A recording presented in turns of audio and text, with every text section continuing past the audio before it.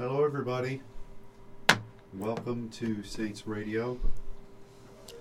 And for all of you who have just made it back to your homes from the seminar, we want to thank you for your willingness to travel. Some have not yet returned. I think that to my knowledge, the last two are leaving today.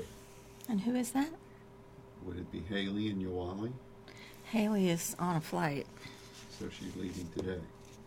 She's left. Okay. And Yawali goes this evening. So we thank all of you who were able to come, and we thank those of you who joined with us on live stream. And we're just still trying to recuperate and gain our strength back after exerting our energies before the Lord this past week, but we're also, most importantly, giving thanks to Him for all the good things He did. Amen. Amen.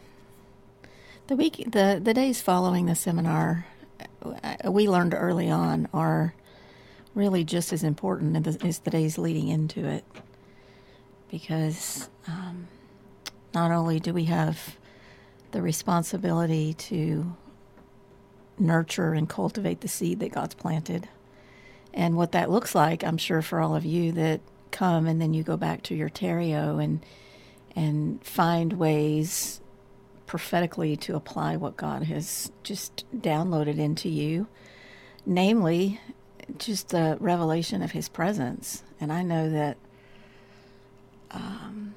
can't remember who I was talking to, because we've all talked to so many people in the last 10 days, but talking to somebody about just the reality that the impartation and I don't want to say the experience, but the submersion, the residue of what every one of us has experienced is something that you don't walk away from here, you take with you, and you impart it and insist upon it in the place where you pray, where you fellowship, where you gather, whether it be a church or your prayer closet, your home.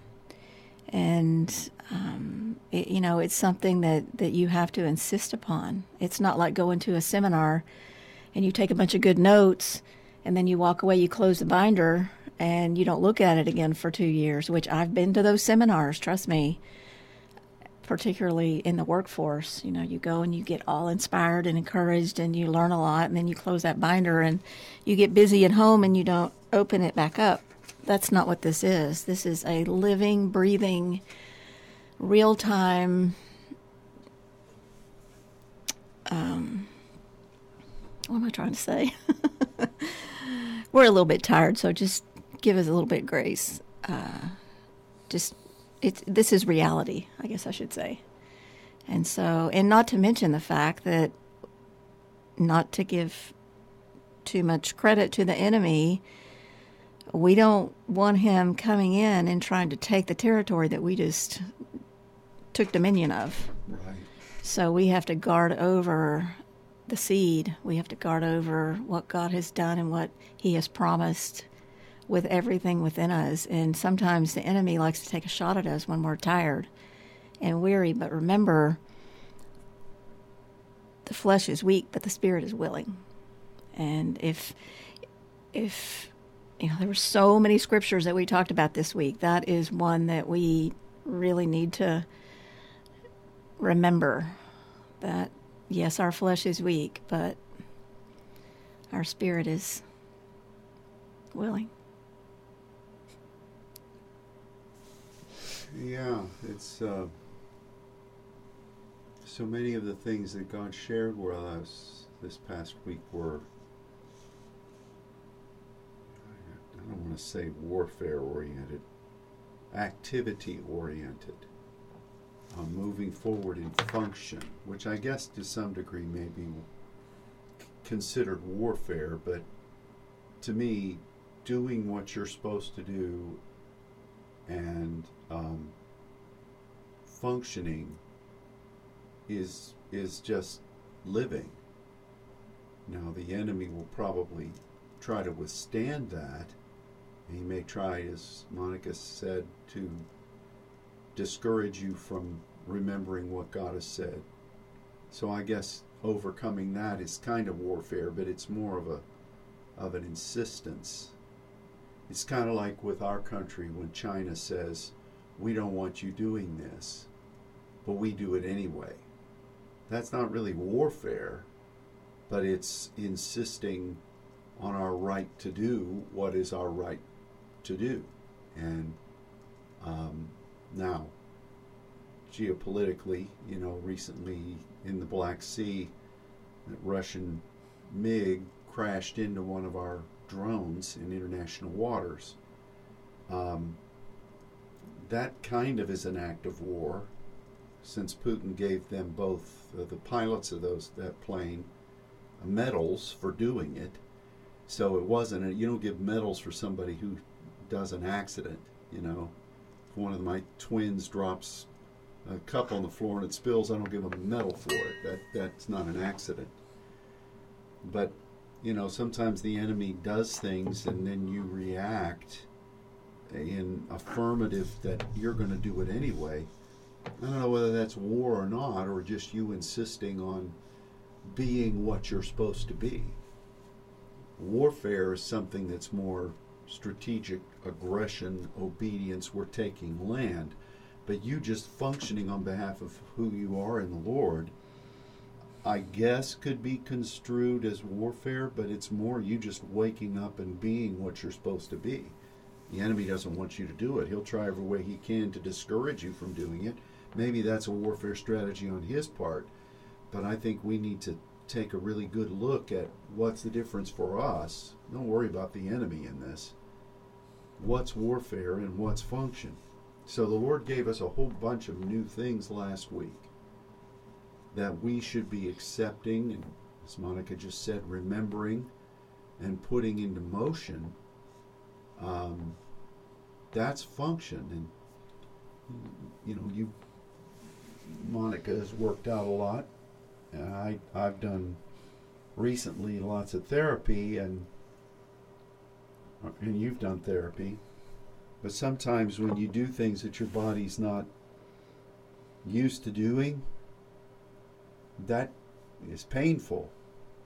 But it's part of the process. That's really not warfare. That's maybe you're warring against yourself, because the Bible says the natural man is at enmity, in a measure of disdain and, dare I say, resistance against the things of the Spirit. So maybe Paul said, there's a war within me. I know I should do right, but I don't want to do it. So maybe that's war. But on the big picture, spiritual warfare is when you're going out to establish the kingdom. If you're dealing with internal issues, then I don't really know that you can classify that as war. It's you insisting on being what you're supposed to be. So we got a lot of stuff last week from the Lord that was all fresh meat. Are we going to do as Monica told us not to do and just put it in a binder and stick it away somewhere? Or are we actually going to go back through and do something with it? Yeah. So, I don't know. It's funny when you do things in the spirit realm that are new. So often, you feel drained in a way that is unexplainable. And that's why, you read things in the Bible, like about Daniel, who said, in my words, that he had contemplated these encounters with the angelic, and he determined not to think about it anymore for a while because he was sick many days. What's that mean? Some people could rebuke that. God doesn't want you that way. But yeah, what about Elijah when he had that great breakthrough and then he just was in that funk? Now there was more stuff going on there than than just reeling from an encounter in the spirit realm. But and there are other instances of that. I think, honestly, I think that our physical bodies, our spirit man is so strong, and so it should be so prevalent in our existence and who we are, that sometimes my physical body responds. Sometimes it's positive, sometimes it's exhilarating, sometimes it's I want to leap. Other times it's draining. Mm-hmm. And I think it's just our physical frame trying to acclimate to really the strongest force in us, which is our spirit man. Yeah. And I mean, if the mind is at enmity with the things of the spirit, your mind controls a lot of stuff. And I'm not saying your mind tells you when you're tired, but I know that my mind does sometimes. My mind tells me that, oh my gosh, do you realize you just ran this race for the last 7 days and you haven't had a break, and you haven't had any time to yourself, and you haven't, had any refresh, you know what your mind tells you. You've got all this ahead of you, and there's so much, and that makes me tired. So our bodies respond, I think. Plus, there has to be, if our minds are in enmity with the things of the Spirit, there has to be a constant struggle between those two things. Yeah, and that verse you cited, the flesh is weak, ask the nail. His body was designed to recline. It should function, but if given the chance, unless you're just driven by something, it's going to want to recline. Ask the nail. Yeah. And it's a form, but it needs to be functioning, but it's just prone not to function. So you got to make it function. And we see that with a lot of times we hear from saints who say, well, I've just not been. Basically, they say that they're not functioning in the Spirit. They give all kinds of excuses. What are we supposed to do about that? Get behind them, rah, rah, let's go, We're with you. Come on, keep going. Who does that for, I don't know. I'm getting off now. We have a responsibility to do what we're supposed to do. It's interesting because this morning I was reading in the Word, and I was reading where God was meeting with Moses and giving him, all the covenant laws and things like this. And at the end he says, on the seventh day, you make it a Sabbath. It is to be a day of rest and refreshing. And I didn't have time to study this out, but I thought we understand what the rest is, because we understand the principle of the Sabbath. But the refreshing comes from the word soul. And to me, it's like the breathing soul. And it's how is your breathing soul partnering? How is your breathing soul devoted to the Spirit of the Lord and to Yahweh? How and to me, that therein lies the refreshing. And like I said, I didn't study this out because I didn't have time, but it just caught my eye, and I thought that's really interesting, because I get the Sabbath, and I think sometimes, like the Lord reminds me and draws me into it. Maybe it's not a full day, but a couple of hours where he says, I want you to take a Sabbath rest. It doesn't mean that I'll lay down and take a nap. It means that generally I will sit with him, and like we understand the Sabbath, and you reflect and you meditate on who you are and who he is, and you look forward. There's just a lot of principles there. But what is that refreshing? That he says to Moses, this is what I want this to be, is a time of rest and refreshing. And I feel that. I need that. I need to understand what that means, because this is a challenging moment for me personally, with regards to things of this world that are just, I have demands for, and I need to make sure that I can stay in that place of rest that I have preached about, and also know how to gain that refreshing and let it just supply me. So I think there's just maybe some revelation there that could be life-giving for us. Because our flesh, if we're not careful, our flesh, if it is not submitted fully to the Spirit, we are frail, and yet at the same time we have to be wise and know when we do need to take that time of rest. Yeah, I mean, that's interesting, because like we talked about the presence of the Lord, and you referenced last week about it saying that rest would be part of it. Mm-hmm. And I'm looking at that passage in Isaiah 28 where it speaks about stammering lips and unknown tongue. This you call the weary to rest, to nuach, and this is the refreshing. And what is the word for refreshing? Well, that's what I'm looking at right now. It's a time, but it can also be a place. And again, this is a bigger topic. Because the one in the Exodus it's the word that comes from the word soul. Well, this is margea. Okay, that's a different word. So what is the passage in Exodus? What is it referring to? It's referring when God was speaking to Moses about what he was requiring of the people, right before he got the Ten Commandments. And he says, I'll look it up. Yeah. There's 500 refreshings, so I just need to know where it is. Well, I can tell you right now. Actually, I don't see a refreshing in Exodus. Okay, maybe I was looking in the New King James. Oh, you're reading one of those wacky Bibles, huh? I'm playing with you.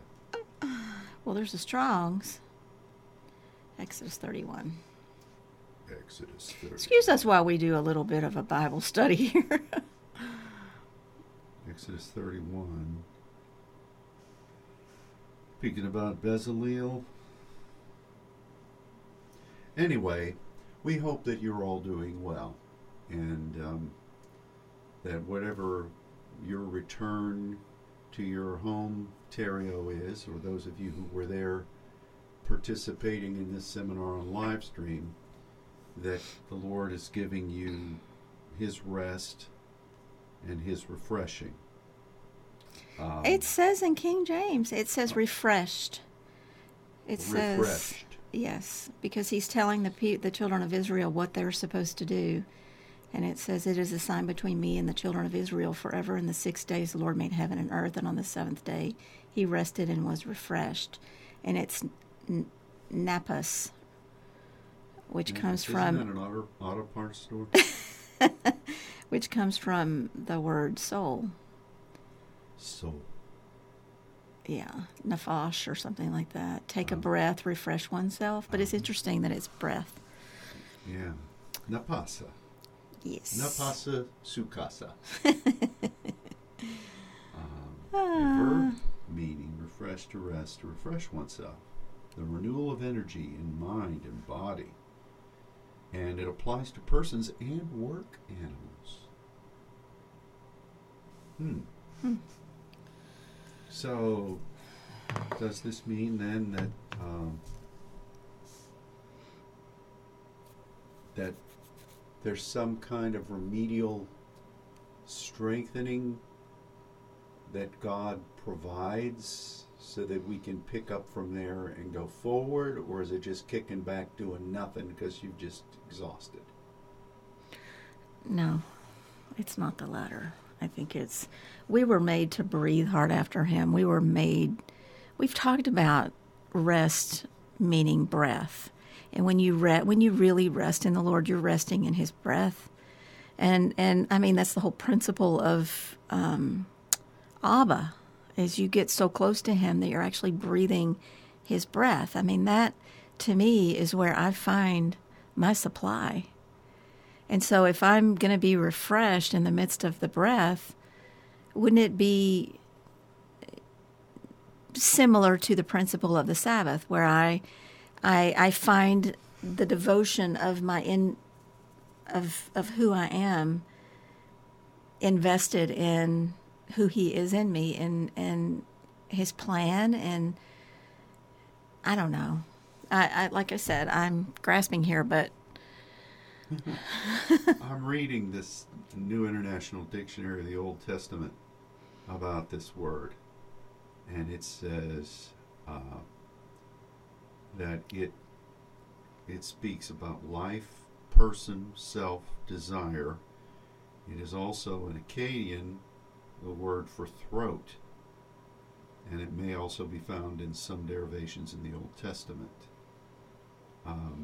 Comparable roots in the Ugaritic and the Akkadian confirm the basic biblical meaning for to be breath. Care should be taken not to import a Greek paradigm of psychology, though at times in over 700 appearances it refers to the inner person. It seldom denotes a soul in any full sense. Initially, it means the literal breath of both animals and humans. But the odd thing is that ironically, it can denote a non-breathing corpse. Which is weird. So I'm wondering, I mean, we'd have to break through this. So why would God say on the sixth he created the earth, he created everything in 6 days, and on the seventh day he said, no, this is refreshed. I rest and I was refreshed. Well, to me, this is what I'm wondering. Is there some capacity that is released to us? If it's used of an animal that's been exerting itself, and they say, well, you better let that horse rest or it's going to die. What is there in this that supplies in a tangible way something that we need as a replenishment, or in light of what you've accomplished, something that you're going to need from that point going forward? And again, I'm going to talk about this for 3 minutes now. Yeah. So we don't have an answer. Yeah. But I think we're living that right now.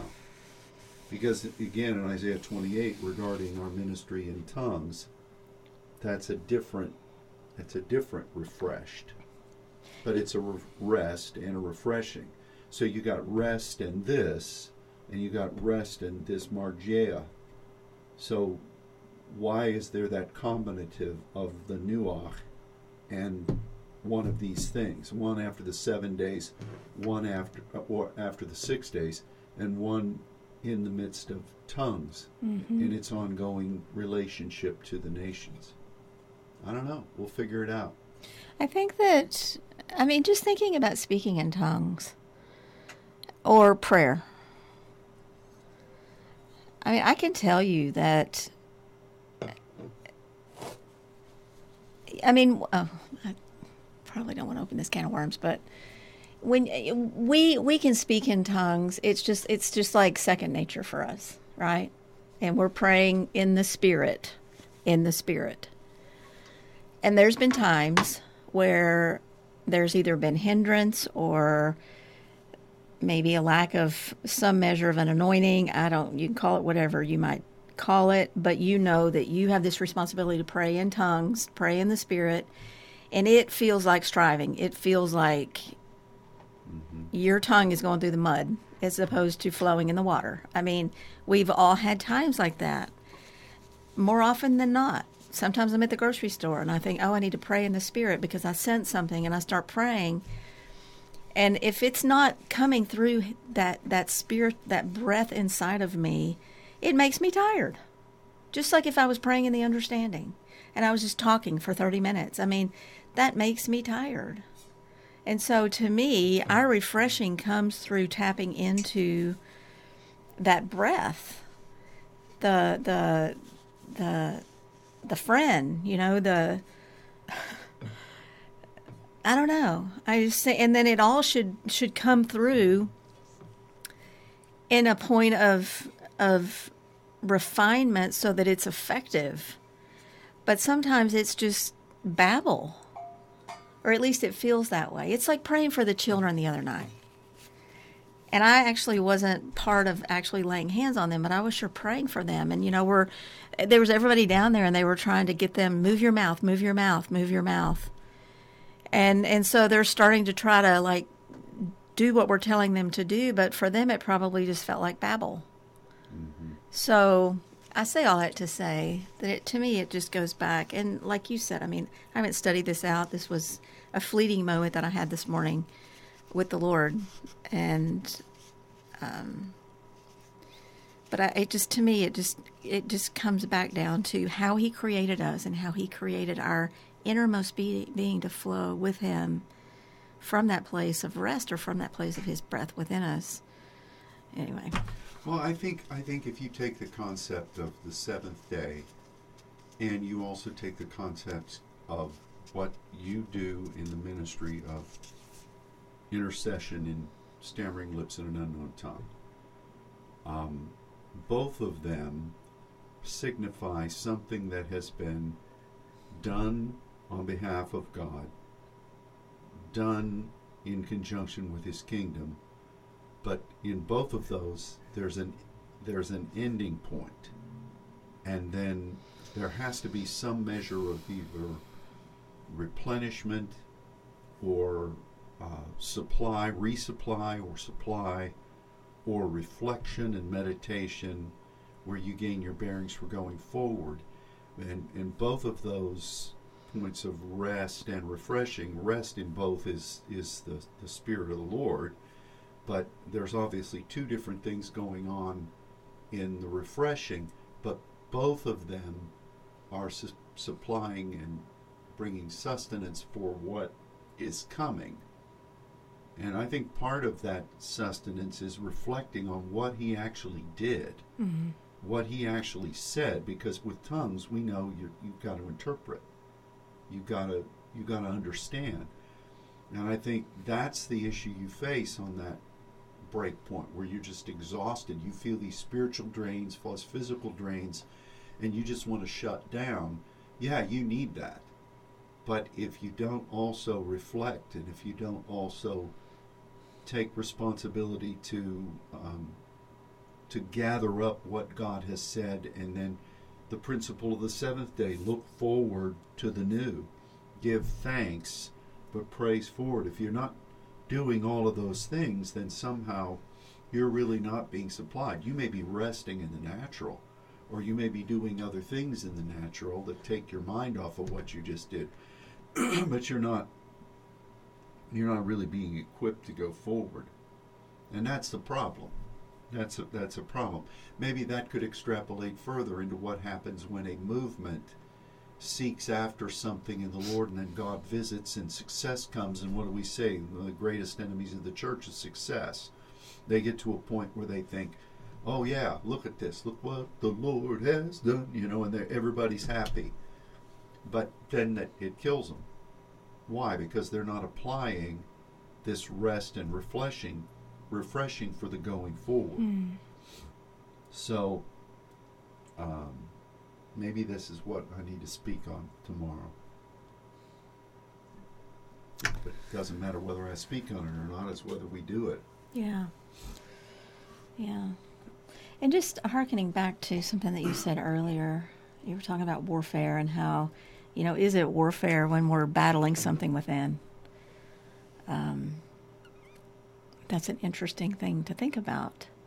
But I do want to just bring to our attention how the Lord spoke going into this gathering, the importance that each one of us is before the Lord, and we ask him to examine us, to search our heart, to see if there's anything in there that we needed to deal with, bitterness or offense, or, it could just be a small seed of something that could trip us up stepping into this gathering. And we were faithful, and we did that. And I just want to share something that happened to me on Sunday morning that was such an unexpected thing. I was sitting before the Lord, just reflecting. This was early Sunday morning before service, reflecting, and I opened my Bible, and I have to say, in my flesh, and I'm sure that you all probably experience the same thing.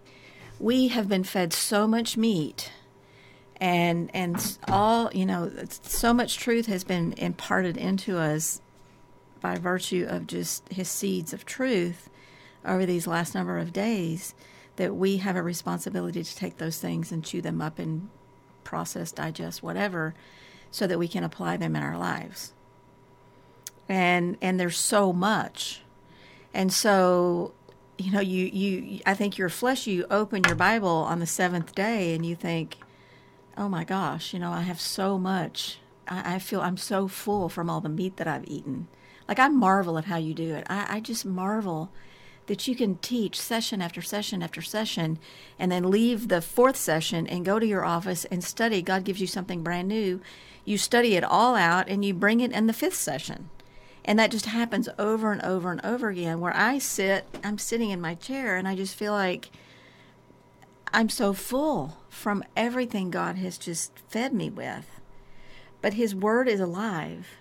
And so I sat down and I opened the Bible and I was just going to read a little bit before I went to prayer. I read 2 passages.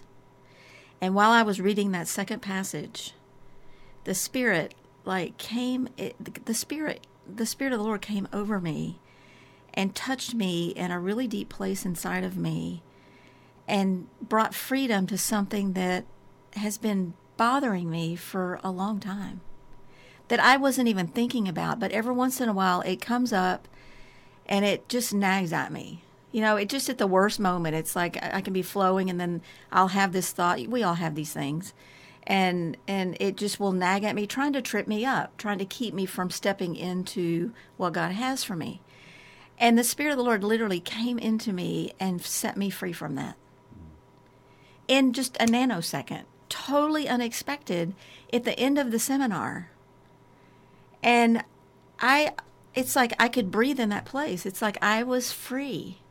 And so I came into prayer and I laid down and I just laid there in the freedom of his Spirit. But also, he said, where the Spirit of the Lord is, there's liberty, there's freedom. And I got my iPad and I looked up that word for liberty, and it means freedom, but it means it's like permanent. It's not like temporary freedom. It's not like just a little bit of freedom. It is the fullness of freedom once and for all, set free. And I just laid claim to that. I was just so thankful for that. And I just thought, Lord, it's just like you. We came to this seminar. Everybody was such a player. Everybody was so engaged. We went forward as a body. We addressed things that might trip us up. And I think we've all had our hearts just laid out there for the Lord to deal with anything that could trip us up going forward. And yet then we come to the end of the seminar and he says to me, there was that one thing.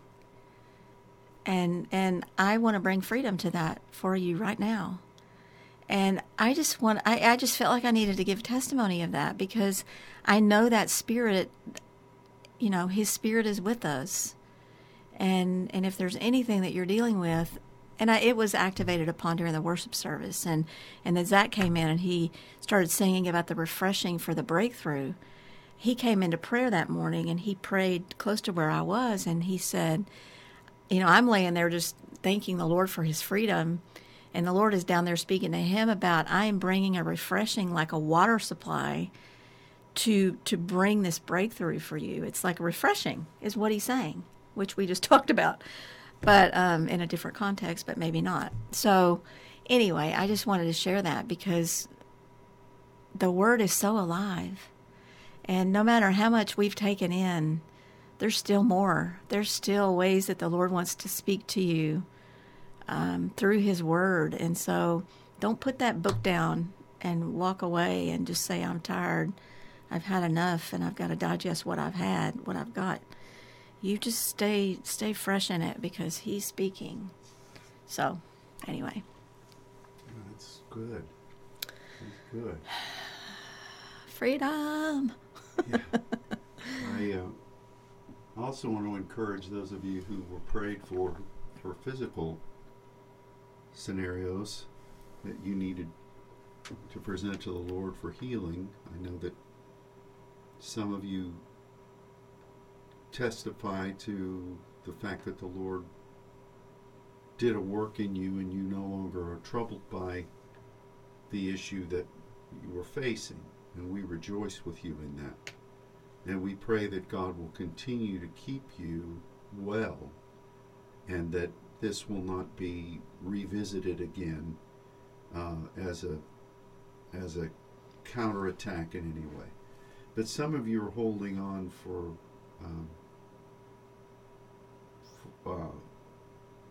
in believing for a freedom that has not yet manifested itself. And that's always a difficult area to be in. And, you know, some people... See, here's what irritates me about a lot of Christian ministries, because a lot of Christian ministries promise things because they know people want to hear it. And if you listen to some of them, they walk on golden flakes, and everywhere they step, roses burst out of the ground and bloom. And they never have any problems because they've got it all figured out and they know exactly what to be done. And you know, I first started hearing about healing ministries. My earliest memories in the early 60s, hearing on the radio or going to these meetings with all these latter rain revival guys, and many of them, I'm sure there was a great sincerity in all that movement. But one of the things that I've learned is that when it comes to physical healing, we believe in the Lord, but there are many ways that He touches, and there's sometimes that He's trying to do something bigger in you in the process of that. And people just search for a touch.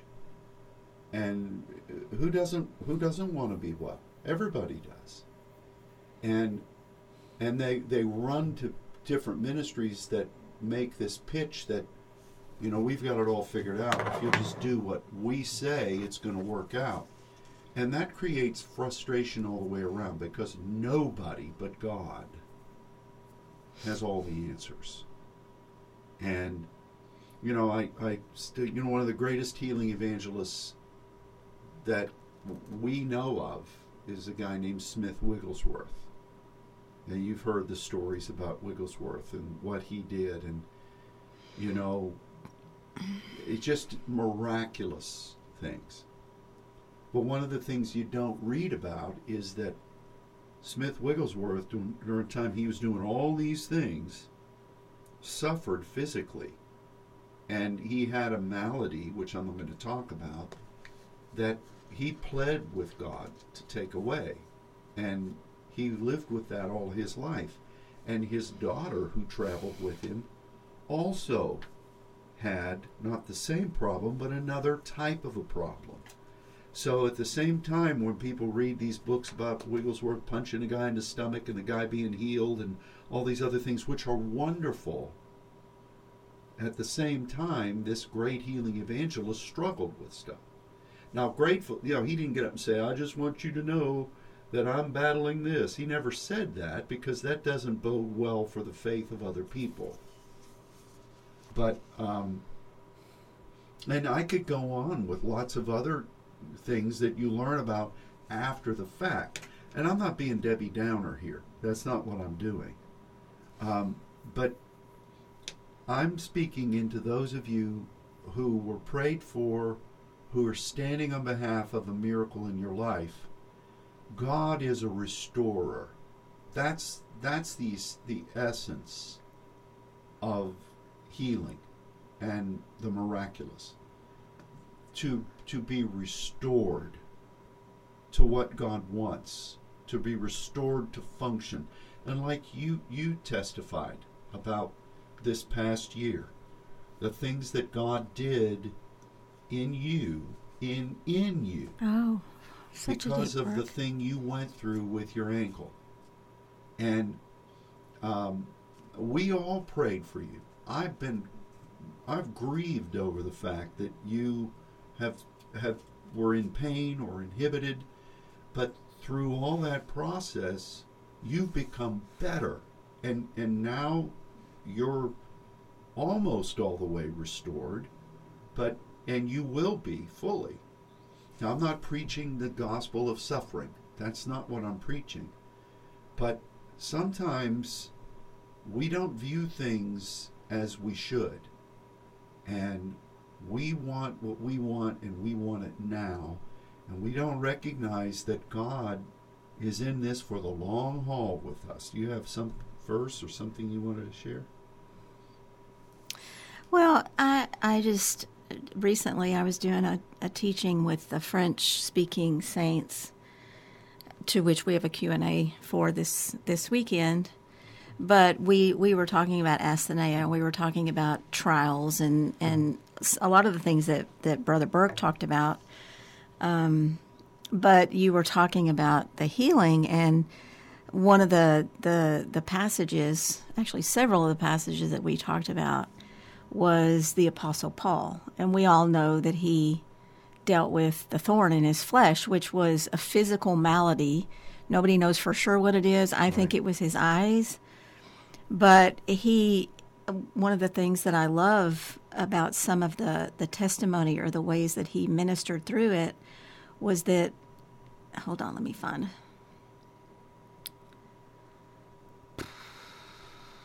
Are you talking about the thorn in the flesh? My grace is sufficient. That was the launching passage. But then when you look in Galatians chapter 4, he says, "Brethren, I beseech you, be as I am, for I am as ye are. Ye have not injured me at all. Ye know how through infirmity or asthenia of the flesh I preached the gospel unto you." So it was through his asthenia, it was through him pressing through that he preached to the saints. And then it says, "And my temptation," or the word that Mark talked about, pierismos, "which was in my flesh, you despised not, nor rejected, nor received, but you received me as an angel of God, even as Christ Jesus. Where is then the blessedness you spoke of? For I bear you record that if it had been possible, you would have plucked out your own eyes and would have given them to me." So that's what makes me think that it was his eyes. But I love the fact that he uses that to say that he preached through that asthenia. And, sometimes we have to do that.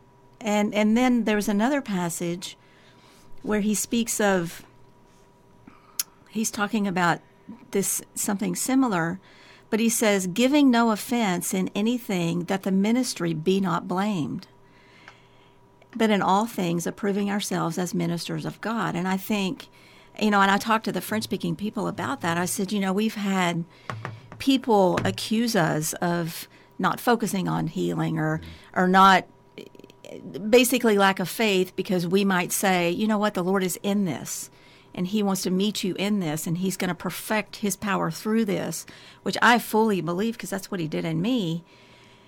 You don't blame the ministry. But how many times also have we heard, "I can't minister with you all anyway because I just get under attack"? That you can't blame the ministry. No. For the things that you walk through in the midst of ministry, because if you're walking with the Lord, of course he doesn't want you to suffer, but he is in all things as we walk in him, and I guarantee you, he wants to perfect his grace and his power, his dunamis through you, so that you can be effective and trusted with his power. Yeah. So. Anyway. Yeah, I mean, I'll throughout the years, I suppose there's not been a more divisive topic than this one, healing. And, Every now and then, it's kind of like when somebody gets, quote unquote, a burden for something. And then they bring it to the pastor. And if the pastor doesn't run it up the flagpole and go with it, then they're angry. And I always say, you feel so strongly about this, why don't you be that? Don't harangue everybody else. You be that. Mm-hmm. God didn't give you that so that you can force everybody else to do it. And see, that's the thing, somebody like what you're talking about. If you feel so strongly about this, why don't you go before the Lord and pray, and you just become that. Mm-hmm. Maybe you become the next great healing evangelist. But we believe in restoration. We've seen people healed. We see regularly people healed, and we are healed. We're walking in health and vitality. But the way, at least in the past couple of years, God has perfected a lot of things in me through things that I wanted him to take care of right then. And my issue then is with God. That's the really heart of it. You can blame everybody else. We were dealing with a situation several months ago, and I got to be careful what I say about this, which I will. But a person was just laying it all out there about different things. But the problem was that this person was just frustrated on their own behalf, and their main frustration was with God. They were angry with God because he didn't give them what they wanted. Yeah. So it's everybody else's fault, and they attack, which is just the apex of immaturity and spoiled brattism. And so then they make everybody else frustrated. When the issue is, talk about rest and refreshing. If refreshing really is sustaining, girding up, preparing for the going into the new, supplying for what's coming, which I believe it is, then maybe in the midst where people are seeking an answer in some way, maybe these same principles come there. Maybe you should stop focusing on what you want God to do and focus more on what he wants to do. Focus more on what he's trying to do in you. That's beyond this thing that you're focused on. It's kind of like casting the speck out of a guy's eye when you've got a mote in your own. Maybe this is that same principle. People get fixated on one thing when God's saying, it's not about this thing that you see in everybody else. It's about this big honker thing that's in your eye that I'm trying to fix. And it has nothing to do with the speck you see. It's this big thing here. And and it maybe go into the business of the bitter sop at the table of the Lord. What's the bitter sop about? It's something that God wants to correct in you that will destroy what he's really wanting to do proactively with the bread and the blood. And so, I don't know. We've gone off spinning here. I just know that, you mentioned restoration, and there is healing. There's spontaneous healing. There's instantaneous healing. I have been healed in this sanctuary more times than I can count, and most of those times I was laying before the Lord in an atmosphere of intercession or just in the presence of the Lord. And yes, I've been healed by the laying on of hands. I've been healed when I was standing down there just recently ministering and my ear opened. Yes. We were talking about addressing things that would block. So it was, it's a point of standing in your place and being who you are and being obedient to what God's called you to be. And he opened my ear, and I had been praying about that for weeks and weeks. Right. And so, I firmly believe that spirit of healing is here, and I will defend it to the bitter end but I also believe in the process of restoration. And he didn't spend all that time teaching about his ways and about his 7 spirits. And that whole process, and then for us to come to this point where he even began to clarify even more what that means of walking in his ways. So He wastes nothing. He uses all things if we will just surrender them to him. Yeah, and you think about it. And we believe in healing. We're not speaking sickness on anybody. We're not preaching the gospel of suffering. We believe in the whole of who we're supposed to be brought into alignment with what God wants. And one of the things that I know is that this message that we've been given from the Word, that's growing, there are going to have to be signs that happen for people in these places that we're going to recognize the validity of what God's bringing in the Word. I know that.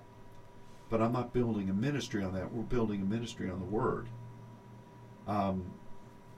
And well, it's just like Jesus, and that was part of this teaching that I just did. You know, what about Lazarus? Well, why did Jesus hold back for how many days and trouble the sisters and trouble all of them? He died to the point where he stunk. Mm-hmm. And Jesus knew exactly what was going to happen. He was going to go when the Father said go, and he was going to touch him, and he was going to be raised. That's a little more extreme than healing, but it's the same principle. And what did he say? So that God would be glorified. Right. It's all for his glory, no matter how it looks. Yeah. It's all for his glory. And if you specialize in that ministry, mm-hmm. what in the world are you going to do in eternity? You're going to be out of work, aren't you? Well, to me, that's just part of being in his presence. Yeah. It's not... I know people having the anointing to heal. I'm not discounting. I'm not saying that. It's the issue, though, of people who... I gotta watch how I describe it. Just focus on that and then get irritated if you're not focused on it. We're focused on restoration. Yeah. I'm here today perfectly well, whole, strong, stronger than I've been. And that came through a process. I have to laugh because, you know, I deal with this situation with my ankle continuously, but I will say that being faithful to the therapeo, and to the physical therapy that God, through my doctor, has prescribed for me, just 2 weeks before the seminar, I started exercising again, which is huge, and I'm very thankful for that. So I feel great. And doing my physical therapy, being faithful to that, and my ankle has felt so much better. Now, I have to say that until I get the metal plates and screws out, it's probably going to bother me. And my doctor told me that from the get-go. You're going to want this out as soon as you can get it out because it's going to bother you, and it does. But the week during the seminar when I was not able to do my physical therapy, I could have, but I chose to be here and to focus on what I was focusing on, that my ankle started hurting again after like the second day, not because there was something wrong with it, but because I was, first of all, not doing physical therapy. I was not being faithful to that. Second of all, I was standing in the uncomfortable shoes for a long time. Yeah, exactly. So by the end of the week, so this morning I had to report to my coach and say, it's so funny that all of the workouts and the movements that you've given me to do were making it feel better, but just a week of standing on it in shoes I shouldn't be wearing made it flare up again. So I say all that to say being faithful to the prescription that God has given to you in the process of restoration is so important. And you know that. You've lived that with your back. Yeah. So it's strange. I mean, it's a process. It is a process, and part of that is seeing when God chooses to do something instantaneously, we rejoice and we believe for that. That is something that we all want to see, because we don't want people suffering. We don't want people in pain. And we believe for that. But what I do believe in is that God is about restoration, and He wants to restore you. And it may be that your restoration, the mote of your restoration, may be something so much bigger than what you see. Mm. And But the point, though, is that at some point, this body, this natural body, is going to be done. Everybody that's ever lived on this earth, except for Moses and Elijah. Well, actually, Moses died. He did die. They searched for his body. Elijah and Enoch. And the Lord's resurrected body went up. But everybody else has gone the way, as they say, of all flesh. So, are you going to focus on things that are temporal? We believe in the miracle power of God. Yes. Or are you going to focus on things that are eternal? Hopefully, you focus on things that are eternal, the eternal identity that God has given you and the responsibility He's given you, your physical body will be quickened. If the same Spirit that raised Christ from the dead dwells in you, yeah, that Spirit's in each of us, and it's functioning, He will quicken your mortal body. But the main thing is that Spirit. Don't you think? Mm-hmm. So we speak life and health to you. We speak freedom. Yeah, we speak the replenishing, refreshing, the rest. We speak restoration. All these are words. And may you do something with what God gave to you and to all of us over the course of this past season, so that we're ready to go forward in the revelation of His Word that is fresh and new. Mm. Amen. To me, that's the supply. Nothing supplies us more than for the Spirit to guide us into a new measure of truth. Because that's the meat that we utilize to go forward in God. That's the sword of the Spirit. Excuse me. And that's really what we need. Man, it's been an hour. It's gone. I'm really thankful. Was it the first night? Was it Wednesday night when you called everyone up who needed healing? And I was just astounded that almost the whole body went forward for healing for something. Yeah. To me, speaks so much of the faith of this people and the belief of this people. And whether it's something small or something, a real physical challenge, I don't know the details of them all, but I do know that the Spirit of the Lord was there. Yeah. And that every single person got touched, including myself. Yeah. And I didn't go forward because I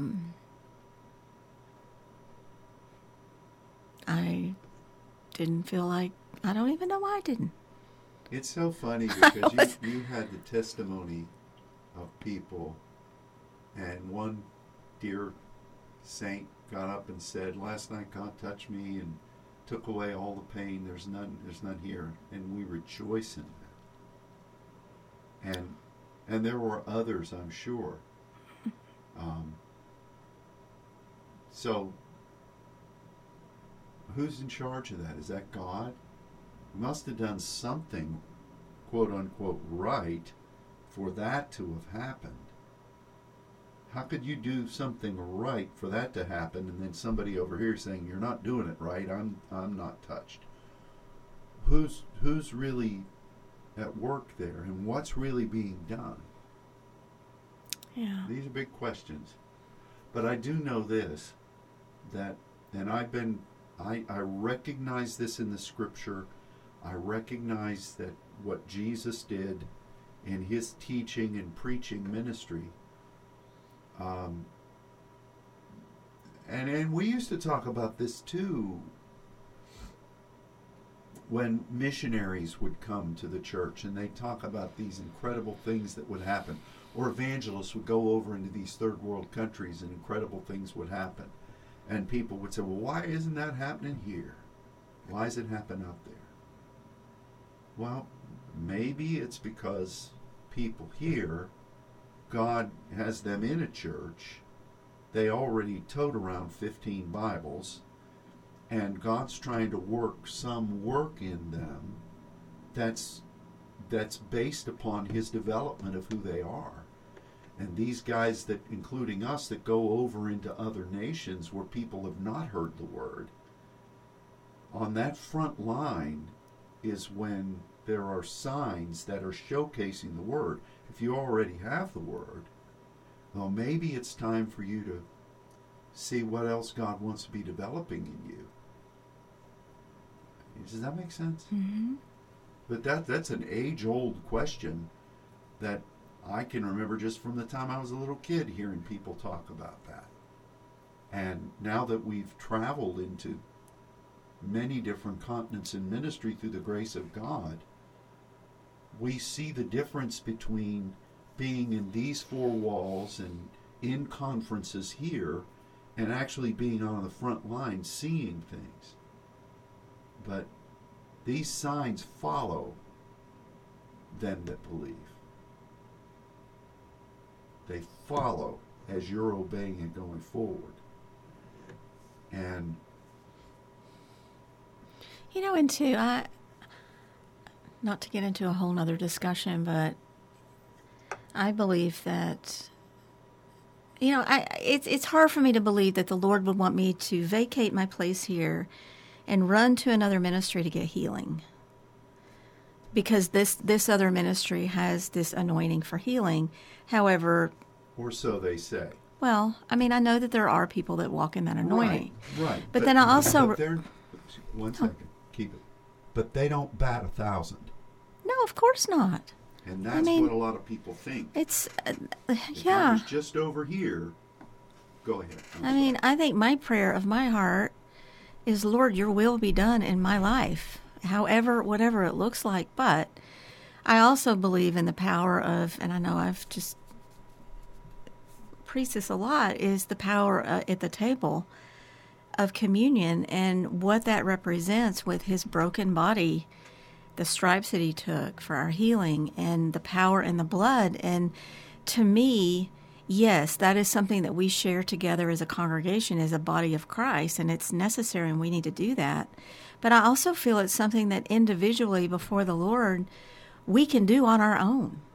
We can partake at that table with him. He's called us to fellowship with him in his presence at his table, and by faith receive that body and that bread, and for it to touch our body in supernatural ways.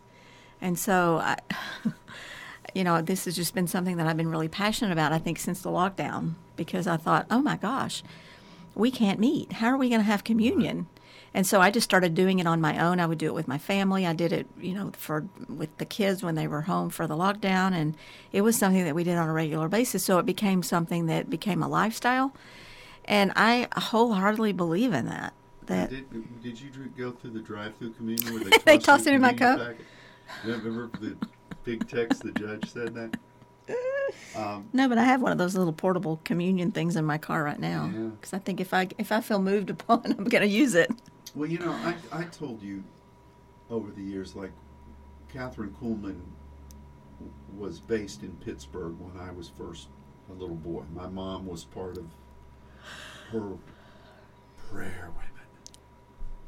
And so after thousands of people would show up and there'd be all these miracles that happened, undeniably, they would talk with Catherine about the number of people who came and were still struggling, and what you do to encourage them.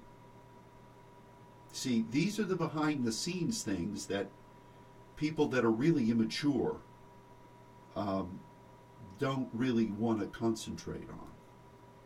So, yes, the Lord heals. We all believe that. We've experienced it. But there are ways that God wants to move in us that are the essence of who he really is.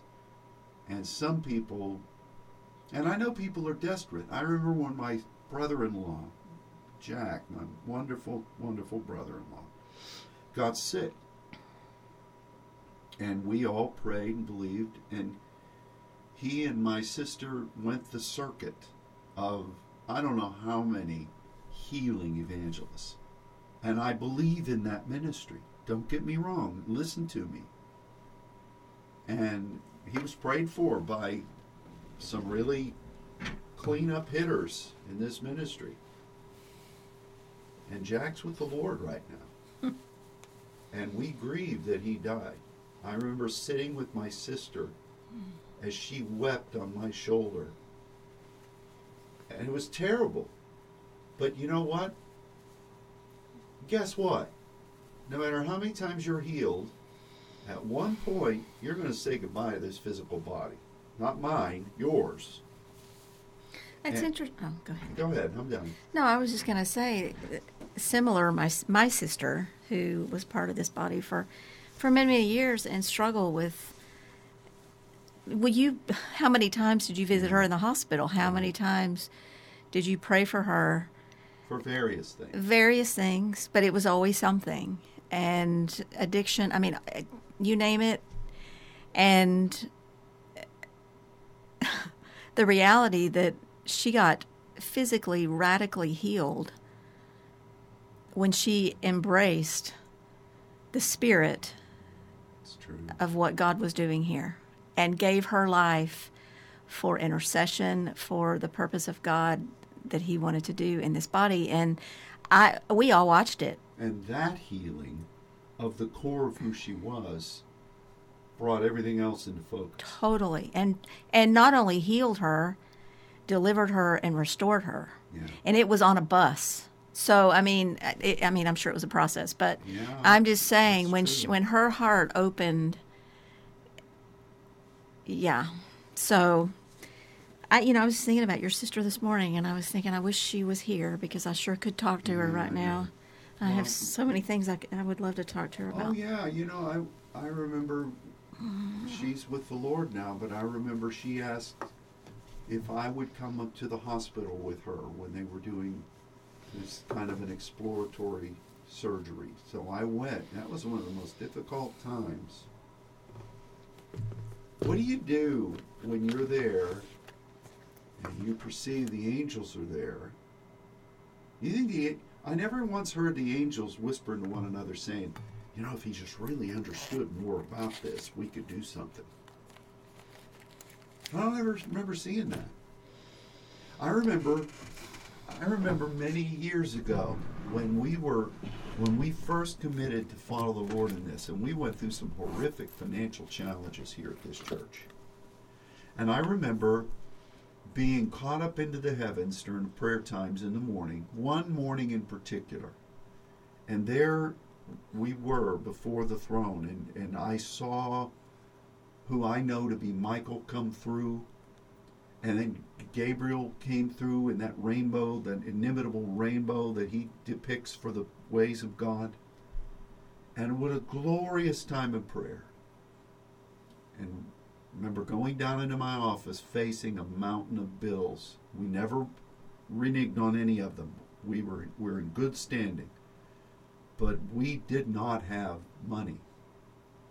We had not. And I remember saying to somebody, this is the strangest thing. Be before the throne of the Lord, and just have an encounter with Michael and Gabriel, and not have the money to pay the salary that I'm supposed to take home today. Now, somehow, God's provided. Mm-hmm. Somehow we've been blessed. Mm-hmm. Somehow everything that we need has been provided for. But you cannot put yourself in a position where you say, well, if I just understood. I heard some idiot, and that's what he was, back in the heyday of the faith movement, saying that if Paul the Apostle had really understood faith, this Ike's situation, or whatever it was that he was facing, he could have been free. And I thought, man, listen to yourself. What is wrong with you? That's pretty dangerous. It was dangerous. And so do you think I was right saying it was an idiotic belief? That's almost blasphemous, but it's not blasphemous. Mm-hmm. The key point that we know is that God knew us from the foundation of the world. We're here with a purpose from Him. His Spirit within us, born again through Christ. There's something that He wants to do in all of us, and that's what He's interested in. Amen. And sometimes His grace, being sufficient, is going to need to take you. What was that grace sufficient? Was it, we often say that it was some great thing that Paul was believing for that was going to go into a new horizon. Could that grace have been something in him that God needed to perfect in him so that he could then be strengthened to lead other people up into that measure of victory? How many times did he say things like that in the scripture? You know, I'm glad when I'm weak, because then he's made strong. And what we suffered and when shaking came upon us was so that you could come up. Seems I read things like that. Yeah, I totally agree. And it's interesting because, you know, it starts off count it all joy, which Mark laughed about. But that word for count, it means to command. So you command it with joy, which we know joy is the plan of God. So you launch off commanding that in joy, in the fullness of His plan, and partnering with that, and all those things just flow. It's yeah.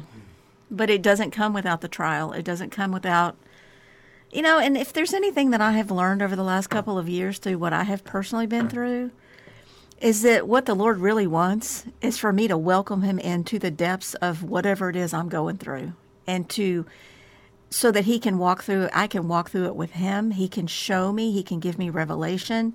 His grace is there. I mean, even in the pain, it's when I literally learned how to welcome Him into that place of pain or whatever it is I was experiencing that I physically didn't think I could overcome. With Him, it's all possible. It's just He wants, He wants to abide with, He wants us to be one with Him. He wants us to truly be in the vine, abiding with Him through everything, not just the things that are easy. And then when things get hard, well, you've forsaken me, Lord. That's not the way it is. Because, of all things, He's our high priest that experienced every one of these things. He knows every single thing that we face because He was touched by everything. Anyway. Well, and now, just to be clear, we are not declaring the gospel of suffering. No. We are not proclaiming anything that entitles the enemy to do anything to you, because that's the next step that people would say. See, that came because they said that. We're not saying that. We're speaking freedom for you. Yeah. But we're speaking into whatever you're believing for, that God would perfect what it is that He's doing in your life and that you be restored. There are many different things that God is about in your life. So we take authority over anything that we've said that could cause anybody to welcome the enemy to do something wacky in their life. We take authority over that. We're not saying that. What we're speaking about is restoration and victory and being strong in the Lord and in the power of His might and overcoming. Amen? Amen. It reminds me of Madame Guyon and some of her writings, which many of you maybe have read. She's from maybe the 17th century. She's many, many, many centuries ago, but she was one of those intercessors that had the capacity, the passion, the pursuit to probe into the very depths of the heart of the Lord. And yet the things that she suffered are off the charts, yet the way she expresses how every single thing that she walked through just led her closer to the Lord is such a testimony. And I'm not saying we're called to suffer, but the Bible does say, didn't Jesus say about the Apostle Paul when he got knocked off his donkey? Didn't he say the things that you will show him, that I can show him the things he's going to suffer for me? Mm-hmm. Yeah. I mean, I don't quote unquote, I've got that scripture somewhere, but I mean, I know the Lord wants us free, and I started this broadcast off giving testimony about how the Lord has set me free from something that was plaguing me.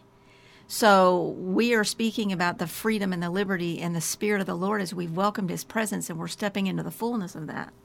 Yeah. It's just a matter of surrender and submission to His perfect will in your life. Yeah. So it's an interesting thing, but we'll miss what God is really doing if we get hung up on wanting what we want and wanting it now. And then the obligatory, I just don't understand how God could cause this to happen, which is totally a statement of unbelief.